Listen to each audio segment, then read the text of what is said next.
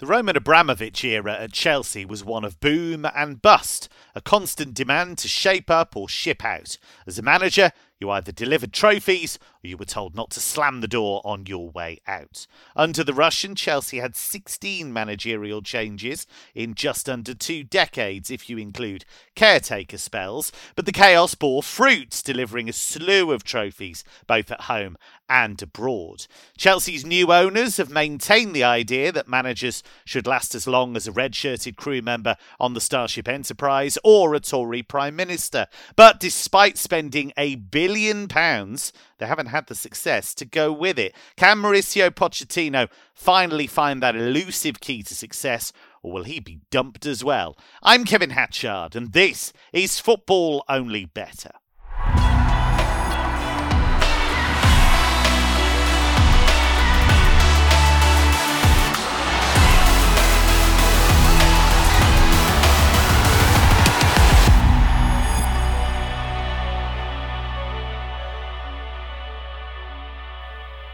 As a QPR fan, my vice-captain Mark O'Hare can view this West London clash between Fulham and Chelsea with equal disdain for both sides. Mark, where are Chelsea at right now? Because I know they won in midweek in the League Cup, but overall progress has been pretty slow.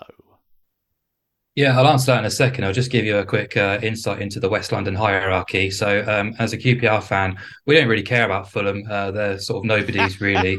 I love that. I always love that in rivalries where you go, I don't even acknowledge they exist. They're nothing to do with us. Right, okay. Stick Brentford in there as well. Like, neither of them have been historically kind of near us, so we're kind of not bothered by them. We absolutely Screw you, bees.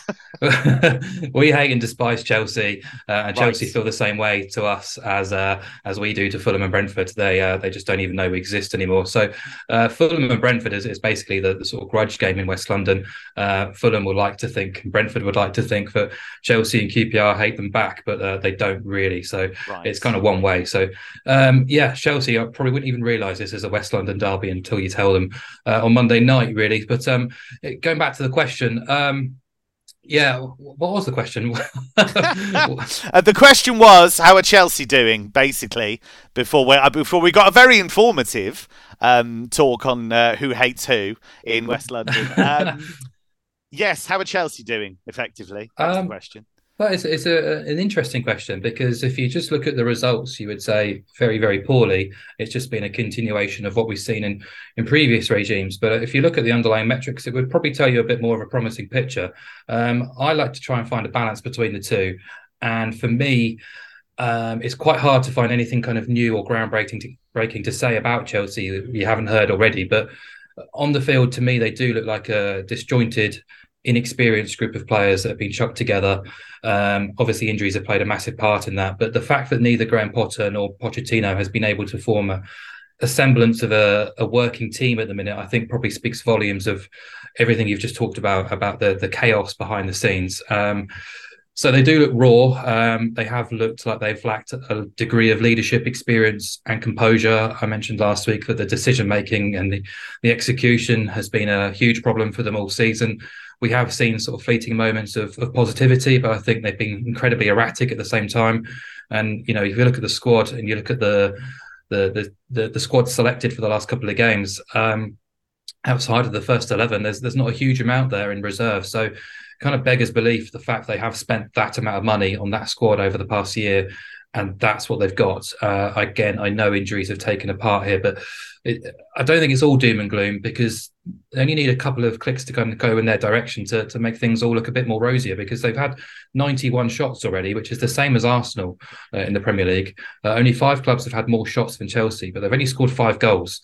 Despite generating the 6th highest XG figure in the division. I guess you could counter-argument that by saying the schedule has been quite kind as well. But again, we talked last week about the calendar year table. Chelsea are now joint bottom of that with Everton, who have 2 games in hand over Chelsea as well. They've managed the joint fewest. Extraordinary. So just five Premier League wins in 2023. The lowest goals per game output in 2023 of all ever present Premier League sides. It's really quite hard to grasp how dreadful Chelsea have been this year. So Yeah, there's no way I can back them. Even against Fulham, a Fulham team I don't rate at all at the minute. I think they're suffering since Mitrovic has left. In the 5 games since he's left, they've scored 4 goals from 47 shots. 2 of them came from kind of Arsenal errors and sort of low percentage chances. And over the course of the whole campaign, only Sheffield United have had fewer shots. Kind of combine that with their poor finishing. Mitrovic helped Fulham grossly overperform their underlying metrics in forward areas last year, but Leno did the same between the sticks. But now you've got Raul Jimenez leading the line, and he's just nowhere near the same threat or even nowhere near the same player he was before that injury. He hasn't scored a Breaks your Premier League heart a goal. little bit, doesn't it? Because Yeah, that's clearly, there's no getting around it. That injury has completely just stopped his progress, hasn't it? Which you just don't want that for him. You'd love him to get back to the level he was at, but it's not the same guy, is it? yeah, it's not. It's quite sad to see, really, and you wonder whether it is a mindset thing, a confidence thing. He's not scored a Premier League goal since March 2022.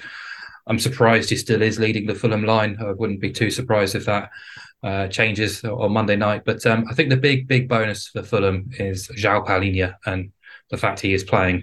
Whether he's playing until January or not, or beyond, I know he signed that contract, but his influence to me is enormous for this Fulham team. I would say he is as key for Fulham as any player for any one club in the country. Without him, they are an absolute shambles. They've played 6 games without him since he signed. They've conceded 3 goals and won 5 of those 6 games. They've conceded a goal every 30 minutes played without him in the Premier Wow. League. He's enormous. He's just a massive leader in almost all the defensive metrics you need to be successful at this level. So I think Fulham can be competitive in this game just because of João Palhinha, basically. I think they'll be strong enough defensively to keep Chelsea at bay for the most part. But, I could see, I consider backing Fulham plus half a goal. But the bet I really want to take here is actually the 2.16 available on BTTS No. Just considering it's landed in 8 of their combined 12 Premier League games this season. I've just said both sides are struggling in the final third. They've both combined to fail to score in 5 of those fixtures. And no side, this is quite surprising, no side in the Premier League has kept more clean sheets at this stage than Fulham. They've kept clean sheets in 3 of their 6 games, which is a surprising return. So, kind of backing both teams no in this game in terms of goals scored. 2.16 on the exchange, which I think is fair enough. The dashing doctor of data will see you now. Jake Holscrothorpe with us once again. Jake, neither of these teams, as Mark says, anywhere near their best right now. Process-wise with Chelsea, do you see an upward trend, or is it just... Because Mauricio Pochettino, when he gets asked about it, are you under pressure, are you worried, etc., always says, no, the owners can see that we're having good performances, we're just not scoring goals. Is that true? Yeah, to some degree, yes. I think the process defensively is very good. I would give them that. I think that they are looking very strong at the back. They look very assured, and there's been a lot of players that have come in rotation around that back line. A lot of injuries as well. Like Chilwell's was in, then was out. Now hopefully he's back in. Reece James is out. Malagusto's going to be missing for this game after his sending off. The centre halves, obviously Fofana's out injured. Badia Chile still not knocking around. So to say that they've had so many personnel changes at the back and still kind of put up really strong defensive figures, I think is a real positive that they need to take. Just 1.3 XG conceded against Liverpool. Against West Ham, it was 1.7, so a little bit higher. Luton, they shouldn't really concede anything against Luton. Forest, it was 1.15. Bournemouth, 1.3. Villa, 1.1. So they're not giving up many chances, which I think is definitely a good starting point. But yeah, Pochettino's right in the sense that they're just not putting the ball in the back of the net. And it's been a problem now for longer than just this season. It goes on to last season as well. Scored just 38 goals last season across obviously many different managers. Was it 4 in the end? Tuchel, Potter, just 3 and Lampard. Bruno had a game, didn't he? Bruno did have a game, go yeah. in there for a game. Yeah. That was also a 0-0, I think, against Liverpool. But yeah, they're 38 goals from 52 expected goals. So a big underperformance last season. This season, as Mark said, 5 goals from nearly 12 XG. Whether that comes down to poor finishing, whether it's just bad luck, I think it's a longer period now of sustained underperformance where we can maybe say there's probably not just negative variance. It's probably not going to flip a switch and all of a sudden they're going to find their finishing boots. There's, the players there obviously don't take the chances as they should, and it kind of begs the question: why didn't they go and sign a really big name, big money striker in the summer? They spent so much money. I know they brought Nkunku in, but he's not really that out and out number 9, is he, Kev? He's more of a player. He can play there, but he's more of a. I think he could have been because he's a really good finisher, and I think he could have been, but we don't know at the moment because he's injured. And I just think putting the whole, I agree with you. I think putting the whole thing on Nicholas Jackson, who's had half a good season, and I like him. There's a lot to like about him, and I really root for him actually. But it's crazy. Why would you spend all that money and then stick the whole fortunes of the team on the shoulders of a dude who's barely played at this level? It's madness. So yes. And I like him as well. I think his all-around game is great. And I'm pretty sure the goals will come. But they won't come in this game because he is suspended, which is also a little bit of a problem for Chelsea in the sense of who they're going to play. Who's the backup striker? It's going to be obviously try and play. Is Brozier back in fit enough to start and lead the line? Potentially. He showed flashes when he was at Southampton. Yeah. But yeah, overall, there's a real issue in terms of putting the chances away. Just a lack of a winning culture at the moment at Chelsea. They've won just 8 of the last 36 games this calendar year, which I think is remarkable. Just 8 wins in 36 this calendar year, all competitions. The teams they've beaten: Palace, Leeds, who obviously got relegated, Dortmund in the Champions League second leg, Leicester, who got relegated, Bournemouth, who nearly got relegated, Luton, who just got promoted and will be whipping boys, Wimbledon in the Carabao Cup, and then obviously the win in midweek against Brighton is probably their best win of the year so far. But yeah, lacking that striker, lacking just in general the cutting edge, but defensively they look strong. And then, as Mark said, Fulham's defensive numbers are actually on the up. So the first 3 games really were where I had massive concerns for Fulham. And it looks as though they've tightened things up, not just from an XG perspective, but so in the first 3 games, they conceded 19 shots to Everton, 17 to Brentford, and 19 in the third game of the season. Since then, they've conceded 7 shots to Man City, 7 shots to Luton, and 7 shots to Crystal Palace. So they are basically just limiting the number of attempts that they're facing, which obviously reduces the number of chances the team's going to score. XG is going to drop, and everything's going to look much better. But as Mark said, on the flip side, they're not creating the chances. They too don't have that clinical finisher at the top end of the pitch. So yeah, I'm in line with Mark in terms of opposing goals. I'm just going about it in a slightly different way. I'm going to take under 2.5 on the goal line at 1.97. on the exchange, so close to even money for under 2.5 goals. I think as the season progresses, we'll start to see a lot more Chelsea games go under, just because I think they're showing more control in possession, and the defensive shape looks good. That I don't think they'll concede too many chances moving forward. And finally, tipster, trader, and Betfair arm wrestling champion 3 years running, Emmett O'Keefe with us. Emmett, as the guys have said, it seems really hard to trust either of these teams right now. Absolutely. I kind of it's always tough when you're kind of coming into a game and and you've no interest in backing either team. I was just kind of the lads have kind of talked about how unlucky maybe Chelsea have been in terms of their finishing, combination of luck and poor finishing, I guess. But I guess this has been well documented, but it is worth mentioning like that last season no team had more games lost to injury than Chelsea, and that's usually a statistic that kind of it varies from year to year, like, and it's kind of it's largely down to luck. But already, like they're I'd say they're bottom of that statistic already. Like if you look at the injury list, it's Fofana, Nkunku, Lavia, Chilwell, James, Chukwuemeka, easier for me to say, Badiashile, and Chalobah all out. I think that's a whole team. Then obviously Gusto and Jackson, who's out with a ludicrous suspension, getting 5 yellows in 6 games. So I think they're kind of puts himself about a bit. It's fair to say. Yeah, exactly. Do you know 4 of those bookings were for dissent, which is mental. it is mental, but so I think they are like Chelsea are definitely getting kind of sustained bad luck for a period of time. I guess a lot of people probably think it couldn't happen to a nicer guy in Todd Bowley, and I kind of feel that way too. But I do think like it is a long-term play what they've done.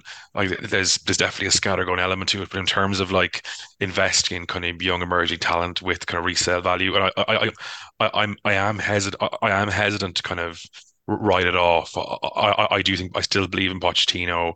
I still think like Caicedo and Fernandez are, I think, like those two as kind of building blocks of your team is a really good building blocks. I think they're Oh, it still, could be incredible, it that could be partnership. incredible. Yeah, exactly. And so I think there's, again, and Kunku's probably due back November, December. Again, like I think in Kunku, I know, like again, the average Joe might think Bundesliga attacks, Kai Havertz, Jadon He's a Sancho. world-class I, I player, I think I that think fella. Kunku's better than Sancho. I think he's better than Kai Havertz and those kind of guys. And I do think when he's right, he'll be one of the best. He has the potential to push on towards kind of at least Marcus Rashford level and probably above that.